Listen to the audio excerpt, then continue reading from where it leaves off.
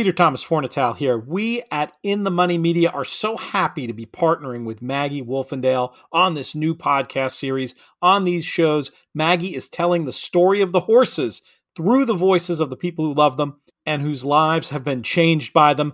Best of all, they're being produced to benefit our friends at the Thoroughbred Retirement Foundation, whose mission of saving lives, both human and equine, is so important to Maggie and so important to us at the network. To make a gift to support this show and the Thoroughbred Retirement Foundation, go to trfinc.org/offtrack. That's trfinc.org/offtrack. The next voice you hear will be Maggie Wolfendale.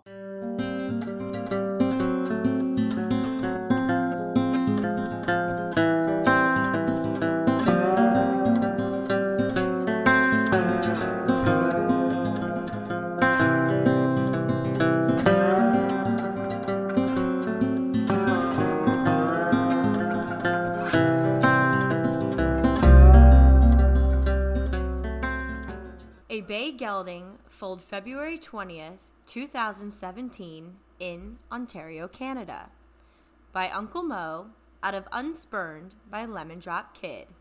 One start, never hit the board. Earnings, $4,350. Jockey Club name, _. This is his story off track, told by Natalie Voss.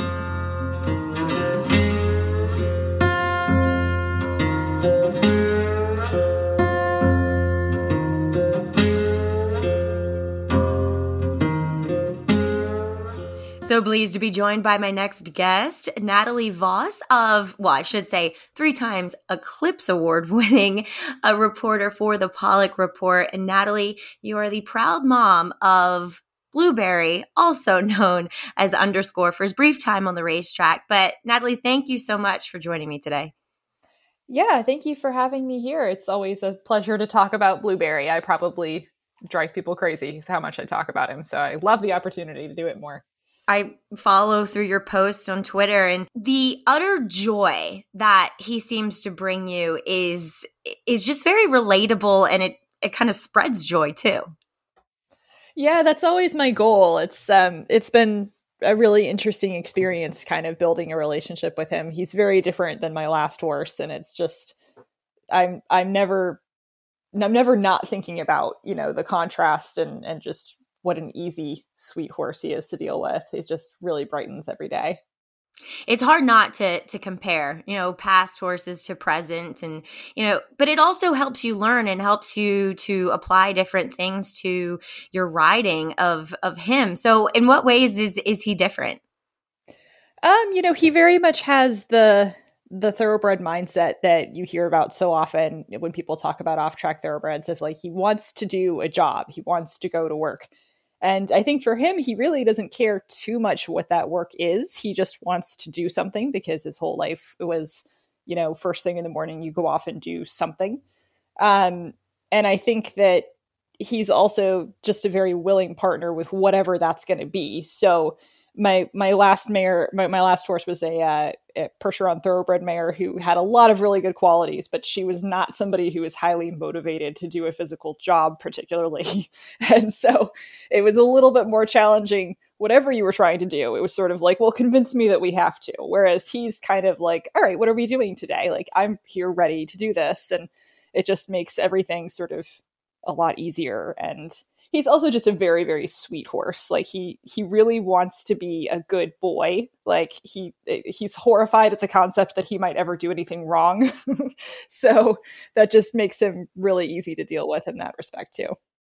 That's what I love about thoroughbreds. They're responsive, sensitive, intelligent souls.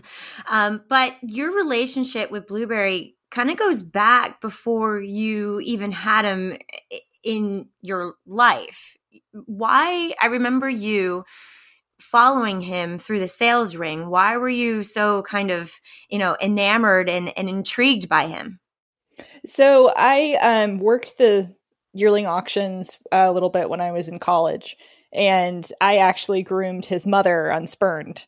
And she actually went through the auction twice because she RNA'd both times. So I had her at Keeneland September and at Phasig October for Cara Bloodstock.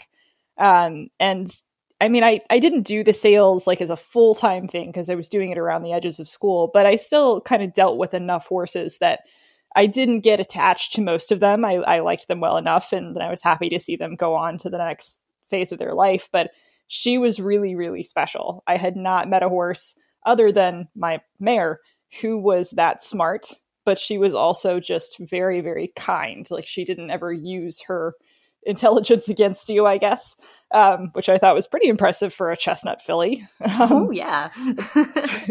Not something you see every day. I have no idea if she stayed like that as she got older. She might have become difficult at some stage, but she really stuck out to me. And I think because I got her back the second sale too, I bonded with her that much more. And so I had followed her race career really closely, and she actually ended up being a really nice racehorse. She was a graded stakes winner, multiple graded stakes placed in Canada. And she actually won the Bison City Stakes, which is like the second leg of their filly Triple Crown. So it was really, really fun to cheer her on. And then when I knew her first foal was coming up through the auction system at Saratoga, I was really curious to know what he was like. And I kept sort of telling myself, like, there's no guarantee that he's going to be anything like her.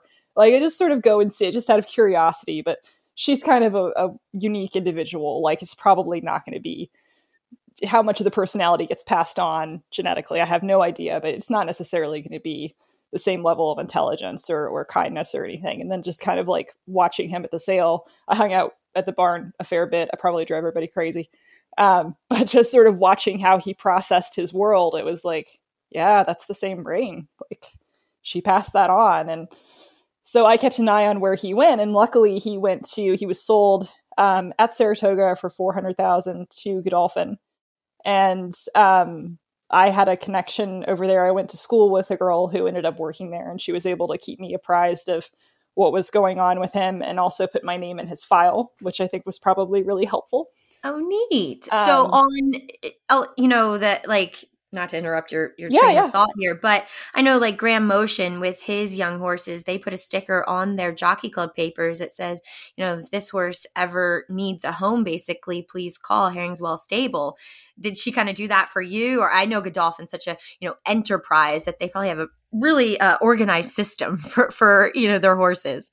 Yeah. So it sounds like they have some sort of software program that, like, the horse has a file wherever the horse is, as far as if they're on layup, if they're with a trainer, wherever it is that they are, the same information is traveling with them. And they don't mind to put the name and number of somebody who's expressed an interest in a second home on the horse in there, so that however it is that the horse comes to be retired within their system, then they have, somebody will know that there's a phone number in there. And then they also have their own sort of internal rehoming system called, like, the Godolphin Lifetime Care Program, I believe is the name of it.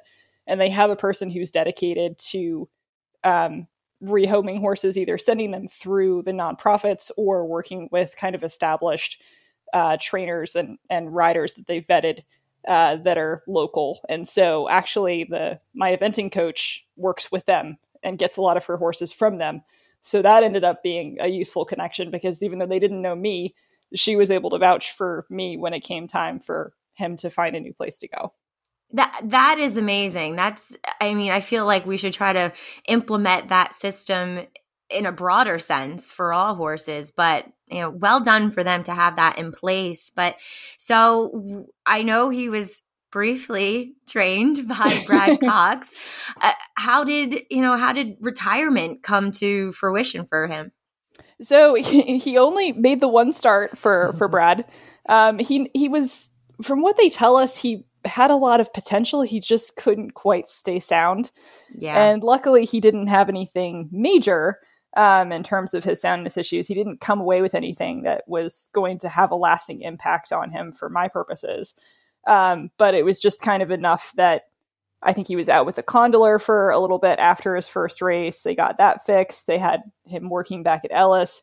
And then he had a little bit of ligament desmitis. And that was, I think, maybe the third or fourth thing that he'd had come up since they'd had him. And at that point, they were just like, you know what? He's about to be 4. Just what is the point at this stage? And so I had seen the notifications stop on Equibase again. And anytime the notifications went quiet for a little bit, I would sort of email somebody over there and be like, sorry, it's me again. What has he done to himself this time? And this time when I emailed them, he actually was already at the retirement farm. And they said, like, there's somebody else who's interested. Do you still want him? And it was like, yes, I want him. I'll take him. I don't know where I'm going to put him, but somebody will come and get him like soon. That's great. So when was that? That was Thanksgiving week of 2020. I was actually not in Kentucky. I was with my mother in Virginia and was sort of coordinating all of this on the phone. Like, I'm sure there's a pasture space somewhere, right? He actually got shipped over when I wasn't here. My husband went out to go meet the trailer and get pictures for me. It was all just very surreal. Yeah. And so you mentioned that you work with an eventing trainer, and that's like what you were doing with your draft cross mare, right? Yeah, very low level stuff. And we had to concentrate on a lot of dressage for her just because of her build. So I sort of was already doing quite a bit of just straight dressage. And is that what you're doing with him? Yes, I'm not a very brave rider. So I have got him working with our coach right now to learn how to jump with her. I have some hangups about jumping myself, and I kind of want him to have the skill, but I don't know how much I don't know if I'm going to return to eventing with him or not, but he's going to sort of learn how to do it so that he knows how to do it. And he has that sort of cross training thing available to him. And what he and I have been focusing on has been just the straight dressage, because we also did the thoroughbred makeover last year. And with the time that we had, it seemed to me like the dressage phase was kind of something that was attainable and something we'd be working on anyway. So we may as well just sort of stick with that. And that's been really rewarding with him, actually. So I may go on just doing that. I may return to some eventing as well. We're just going to have to see. We're going to see how brave I am. I think that's A-okay. Look, the OTGB that I had the longest, Colonel, I'm like you when it kind of comes to jumping. Like, I'll do it, but I never feel as though I'm actually helping the horse. Like, I feel like I'm like, okay, just do it. And I don't ever set them up for a horse. Mm-hmm. But a lot of them will naturally set themselves up. But Colonel could not. He was so, for a horse that had such lovely movement on the flat, he was so clumsy when it came to jumping. So I purely stuck to dressage myself, and I enjoy every moment of it, because for me, and even, working with horses on the track, it taught me so much about the mechanics of a horse and how they should be using themselves properly. Have you found that yourself? Yeah, and it's been really interesting sort of doing some of the same dressage exercises with a draft horse and a thoroughbred. Like, I've become really, really aware of the differences in build. But as I've done more of this with him, I've gotten better at feeling sort of different aspects of how he's holding himself, where his back is, where his shoulder is, where he's sort of placing his weight. I'm still developing that sensitivity. Every few months, I kind of pick up on something else that I can now feel that I couldn't feel before. But if I was getting on a lot of different horses, that would be so, so useful. Like, I think that's like a really underrated sort of skill, especially like in the racing arena. I always think that the people who come from a dressage background or a riding horse background generally have such an advantage because of how they're used to having to be very aware of how each limb is moving and how the back is positioned. And that's really critical information for any kind of work, honestly.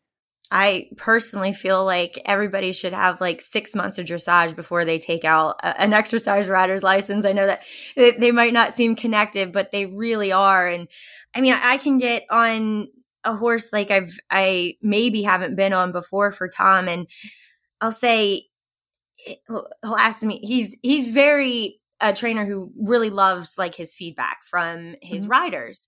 And because you can watch all you want, but sometimes you can feel something totally different when you sit on their backs. And a horse didn't feel as though he was extending himself in front, but I said to him, it feels like it's coming from his back, like literally like under the saddle. And I rode him one day. I told Tom that I rode him 2 days later, and he was a completely different horse. And he's like, well, how was he today? And I said, he was amazing. What did you do? And he's like, chiropractor. You were right. So yeah. And I don't think I would have picked up on that if I hadn't had the dressage. Yeah. And, it's actually sort of with both my mare and with him, I've learned a lot more about how the strength of their back and their posture like really travels from the top down. Like I'd always sort of thought of lameness or, any sort of limb issues as being a bottom up kind of thing. Mm-hmm. Like it comes from someplace down low and then eventually they get sore higher up if you don't kind of address the problem. But I think that sort of through the lens of dressage training and also working with the lameness vet that I work with, I've sort of been realizing like, no, this is in some ways, this is more of a posture thing. This is more of a like, is the back, strong from side to side, from front to back? Like, are they holding themselves starting up there?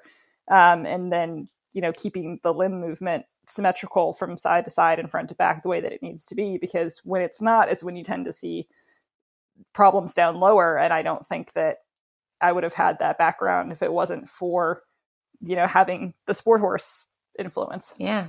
You just find that a lot of things are cyclical, it's not linear necessarily when you're diagnosing things. I find it fascinating, though I could never be a vet. That's for sure. No, I don't understand how they keep all the information that they have to, not just in their brains, but sort of on the edge of their brains to constantly be able to remember, what did we do with this horse last time? Oh, well, this horse tends to have this problem. And like, especially the vet that I work with for lameness stuff, Dr. Chris Newton at Root and Riddle, like we had a little bit of a problem at a show a couple weeks ago. And it turned out his back was sore. And that happens from time to time. We're working through that. But he sort of said like, well, what probably happened is, he braced this shoulder a little bit and then he had to dump onto the other shoulder. So then when you picked up the canter, you probably tipped forward and then he did this, right? And I'm like, how do you know that? Like, yes, that's exactly what happened. But how did you know that? I know they're fascinating and just so smart. And gosh, I just live in their shadow a lot of times when it comes to, I'd love to pick some of the vets' brains that have just been around and seen so much. Absolutely. They have the best stories too, vets. When they can tell you the stories of some of the stuff they've seen, they're really interesting. They are. Now, I saw some blue ribbon action just recently at your first recognized show. Yes. So we wanted to do a USDF recognized dressage show just to sort of see like what the feedback would be like at that level. The blue ribbons from yesterday are not, in some ways are not hugely meaningful because we were the only ones in both those classes. So as long as we finished, we were going to get a blue. But we had kind of a rough outing about 2 weeks ago when his back had been sore and I hadn't realized that. And he really just not had a good day. There was bucking and it was not good. So after that experience, kind of getting him stretching, getting him comfortable, and then going back through a horse show, I was very anxious, even though I knew he's feeling fine. He's not going to do the same thing again because now he's very comfortable. He doesn't remember that, or he might remember it, but he's not really worried about that. But it was still a big deal for me to go back in the ring and be like, okay, you're fine. Everything's fine. So they were sort of, silly ribbons in a way. But after what we went through 2 weeks ago, I was like, no, I'm going to be proud of that because like I really wanted to scratch the day before the show and I got us in there anyway. And he did wonderful. He was absolutely great. Isn't it amazing how to your emotions, you kind of feed off each other as well? I mean, you took that deep breath and said, we can do this. And he's like, yeah, Mom, we can do this.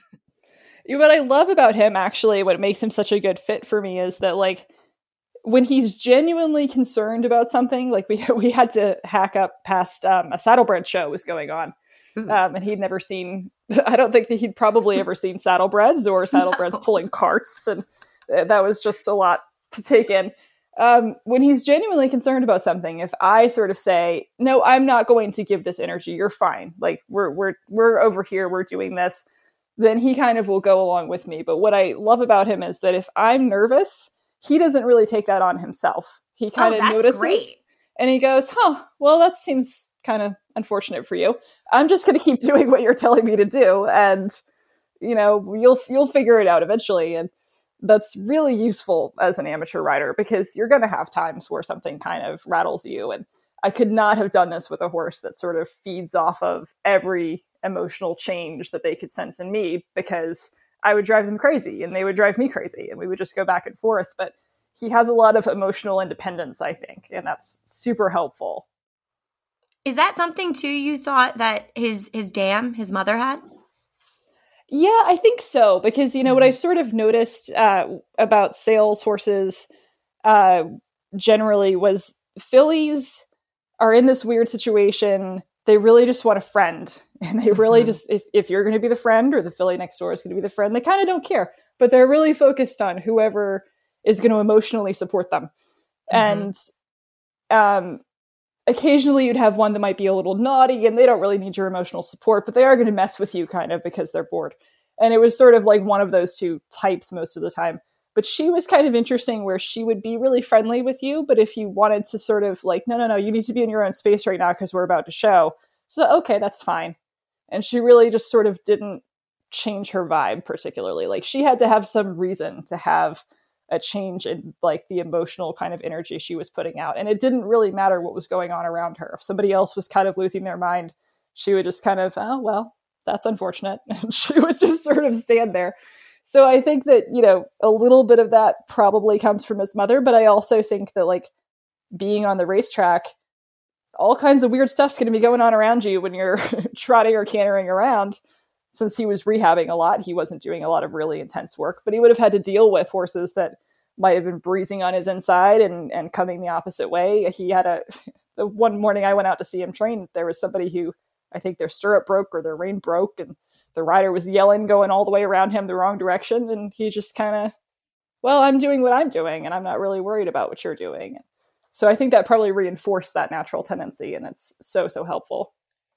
That's amazing. That independent confidence that you find in some horses, I think it helps you as a rider, because you can kind of focus on the task at hand rather than, worrying, because while you try your hardest not to do it, your natural tendency is to kind of have that thought in your back of your mind of, oh gosh, what's going to happen next? But you got to always try to stay in the moment, as a horse like Blueberry seems as though he does.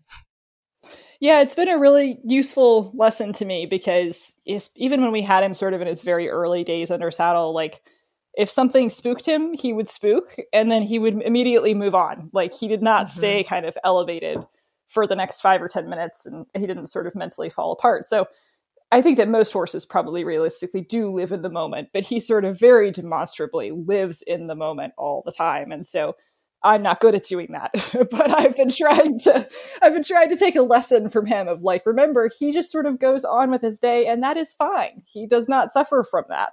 That makes his life a lot easier, in fact. So like, just sort of try to go along with him and move on from whatever it was. And I'm getting better at it. He sounds amazing. But what has been maybe the biggest challenge for you guys? I think for really the challenge for both of us has been just me sort of trusting myself a little bit more as a rider. He's a really good horse for that, because he's going to reward that kind of those attempts to build confidence and those attempts to kind of work through some mental hangups. But, having come away from a really good and but also really challenging horse, you come with a little bit of baggage. You always come with baggage from the last horse, no matter how easy or challenging they were. But I think that probably the first season, especially with him, it was a lot of kind of figuring out like, what are the limits of this horse? If I have to add a lot of leg because he's getting really lazy, is he going to overreact to that, or is he going to ignore me, or what? Sort of finding our way through. I know what to do here. I just need to try to do it and see how he responds. And we're still kind of dealing with some of that, although that's gotten a lot better as we've gotten to know each other better. And what are your, kind of immediate and maybe long-term goals with him? So this season, we're hoping to go to the Central region dressage championships for the Thoroughbred Incentive Program. They're putting those right after the Thoroughbred Makeover this year at the horse park. So it's really close to us, which is great.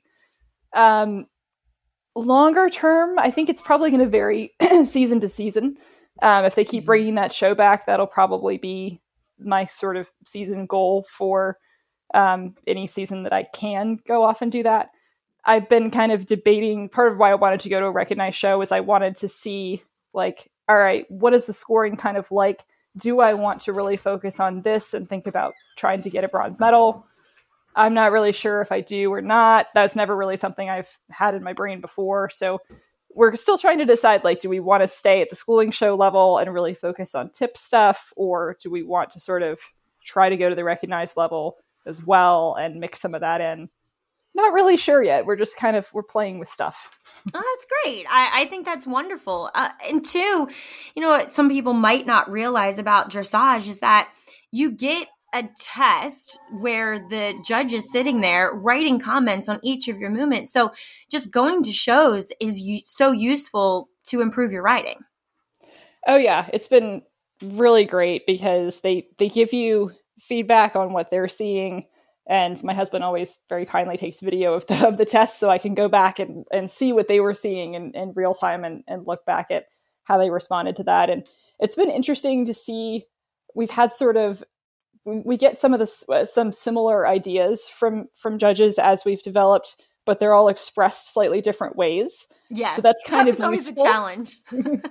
I'm starting to see the pattern now, but it's the first couple times it was like, well, wait a minute, the last person said this, and like, what do you want here? But now I'm starting to figure out, like, oh no, I see what they mean. They're just expressing it differently, and it's been interesting to see like which ones are sort of, you get some people that really focus on a particular aspect of a movement, either positively or negatively, and then you get some that you're kind of getting a more broad impression of what they thought of the horse overall. They are scoring the individual movements, but I think they're looking at the test sort of as a whole as they're doing that.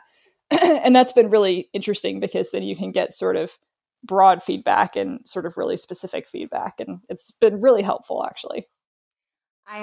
So when I showed a lot in Maryland, I showed in front of a judge. For the life of me, I cannot remember her last name, but I remember her first name was Ingrid. She was an older German lady, and she was always hard on me about my wrists and the connection. She always said I looked too stiff. And one day, Colonel was always very cold backed, and I tried to get a leg up from my mom on him, and he just completely freaked out, just, bronking, and I fell off and I ended up fracturing my wrist. But I was like, you know what? It doesn't hurt that bad. I'm gonna still show. And boy, did she rip me apart for your right wrist is very, very stiff. I was like, oh my God. I wonder why. But now also with your paying job of being a reporter for the Pollock Report, you've wrote some absolutely fabulous articles shedding light on things that need to be improved, some of the wrongdoings that we have in horse racing and doing it for the betterment of the sport. I wanted to get your thoughts specifically on how do you think we're doing as an industry with regards to rehoming, retraining horses after their racing days? I think we've come a long way in the last 10 or 15 years or so. I think that there's a lot of infrastructure in place that wasn't there before in terms of having the TAA accrediting nonprofits that retrain and rehome. I think we have a lot more nonprofits retraining and rehoming than we used to. I think there's also a lot more reputable for-profit trainers who are kind of doing what my coach does, putting 90 days on a horse and selling it to a really good home where somebody's going to be working with a coach and setting that horse up for success. But I think there probably is a tendency, because we have come so far in that time frame, for a lot of sort of key people in the industry who don't work with aftercare on an everyday basis to sort of think, well, that problem's kind of solved, right? Because we're putting all this money towards it, and we have the TAA, and we have new vocations and, this organization, that organization. So it's sort of fine now. And as far as I can tell, like if you have a really sound horse coming off of the racetrack, it is going to be fine for most of them because there's a real market for that now. The makeover has done a lot for that too, I think, to stimulate interest with amateur riders for off-track thoroughbreds. But there's still definitely a gap for horses that come off with any kind of soundness problem. I know that there's challenges if you have a horse that's been retired and bred for several years and now you're trying to find another place for it to go. There's still definitely gaps regionally as well as for the horse type that are a huge problem and continue to be a huge problem. And what sort of frustrates me a little bit as a semi-outside observer is that it's only going to kind of take one really high-profile situation where the safety net that we do have in place did not adequately protect a horse for the outside world to say, oh, you're not doing a good enough job at this. Yeah, we're sort of only one disaster away from everything looking inadequate. And you can never totally guard against that, but we definitely still have areas that we need to improve on. I think funding is probably a really big one. We've got a lot of organizations doing really good work, but the funding has not grown along with the sort of size and number of those organizations because people figure, I think, oh, there's a good chunk of money going to this, it must be fine. But I think there's maybe not a real understanding of what it actually costs to take a horse from the track, rehab it if necessary, and then move it on to a responsible place. Yeah, and you brought up a point where I do think a lot of horses fall through the gap of like fillies and mares that come off the track and they go to be bred for several years and, maybe they don't turn out to be a great producer or they just have too many horses. And those are the real ones that I think we need to provide maybe just a new or different kind of safety net to protect those horses, because once they're off the track, their visibility diminishes, it evaporates. So that's a really good point. And it's something that I think needs to be explored and cultivated. Yeah, I was excited to see an organization in Kentucky, Second Stride, announce that they're kind of launching a separate program now, I think, to specifically focus on weanlings, yearlings, and former broodmares. But I think that they've probably sort of announced that and highlighted it because that's, I'm guessing, going to be a program that takes a lot more money than the straight off the track horses, because it's going to take longer to get those broodmares kind of back into some sort of casual riding shape. I mean, you can do it, but like they're going to need more time than a horse that was just being ridden at the track like 2 or 3 weeks ago. And the weanlings and yearlings, you got to let them grow up a little bit before you can really do but so much with them, and also have them like experienced enough to pass on to a person who maybe doesn't work with yearlings all the time. You don't really want to adopt that out to the first person who comes along. So I'm guessing that's going to be a much more expensive program for them, but I was encouraged to see that development at least. Yeah, that is good. And something I think, we shed light on and bring exposure to, that they are doing that. Well, let's shift. And at the end of these podcasts, Natalie, I'd like to ask just some rapid fire questions with regards to Blueberry, and his personality. So what is his favorite treat? Peppermints, but I mostly give him Mrs. Pasteur's cookies because he gets a little bit cribby if he has too many peppermints in a row, and I don't particularly care for that. So we try to stay slightly lower sugar. It's like they're like, oh, got a crib now. So 2, if he had a theme song, what would it be? Oh, so actually we've thought a lot about this. I think is it Linus and Lucy? Is that the name of the sort of Peanuts theme song that you're used to hearing? Just something sort of happy and boppy and just kind of chill and pleasant. Yeah. Oh, that's good. That's perfect. And if he was a human, what would his drink of choice be? Oh, I don't think that he would really be a guy who hangs out at the bars too much. Yeah. Maybe a beer guy if he's going to have to go to a bar to hang out with you, but I could see him being happy with an apple juice. He's just a very mild-mannered kind of dude. I don't think he's really I could see him getting really into juices, but not so much like alcoholic stuff. I think that would probably be too much for him. He would stay away from that. Good boy. What is his favorite thing to do? I mean, I think for most, like with most horses, I'm sure it's eating. Rolling in the middle of a rainstorm is a top priority. He's either clean or there's like an inch thick layer of mud on him because he has rolled when everything is the most sloppy. There is no in between. But it feels so good. Apparently it does. I have never tried it, but he promises me that it's fun. We might be missing out on some ingenious skincare regimen of mud, you know? I mean, he does have a really great coat right now. Maybe I always thought that was through nutrition and hard work on my part, but maybe it's the mud. It's just the mud. What's his least favorite thing to do? Probably get a bath. Not a fan of any sort of bath. Yeah, I can relate with the children. What is the biggest or best or most, beneficial lesson that he has taught you through your time together?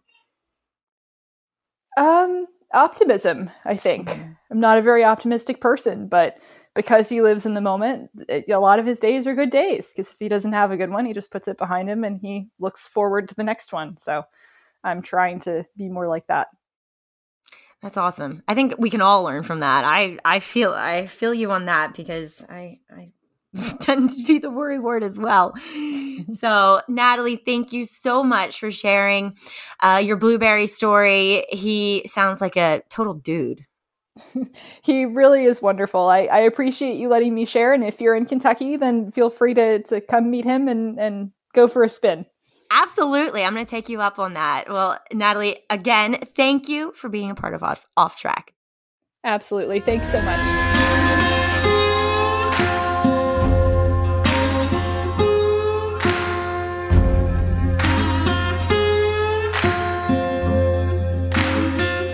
Thanks for tuning in to this week's edition of Off Track.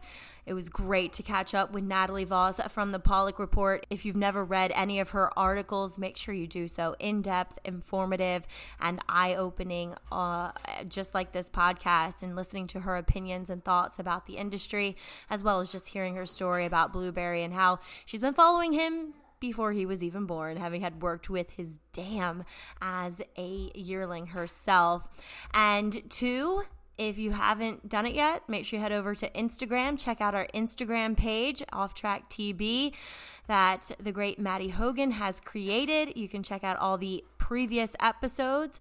And last but not least, make sure you head on over to trfinc.org/offtrack to help those horses that can't go on to second careers have a safe and happy life after their racing days are over.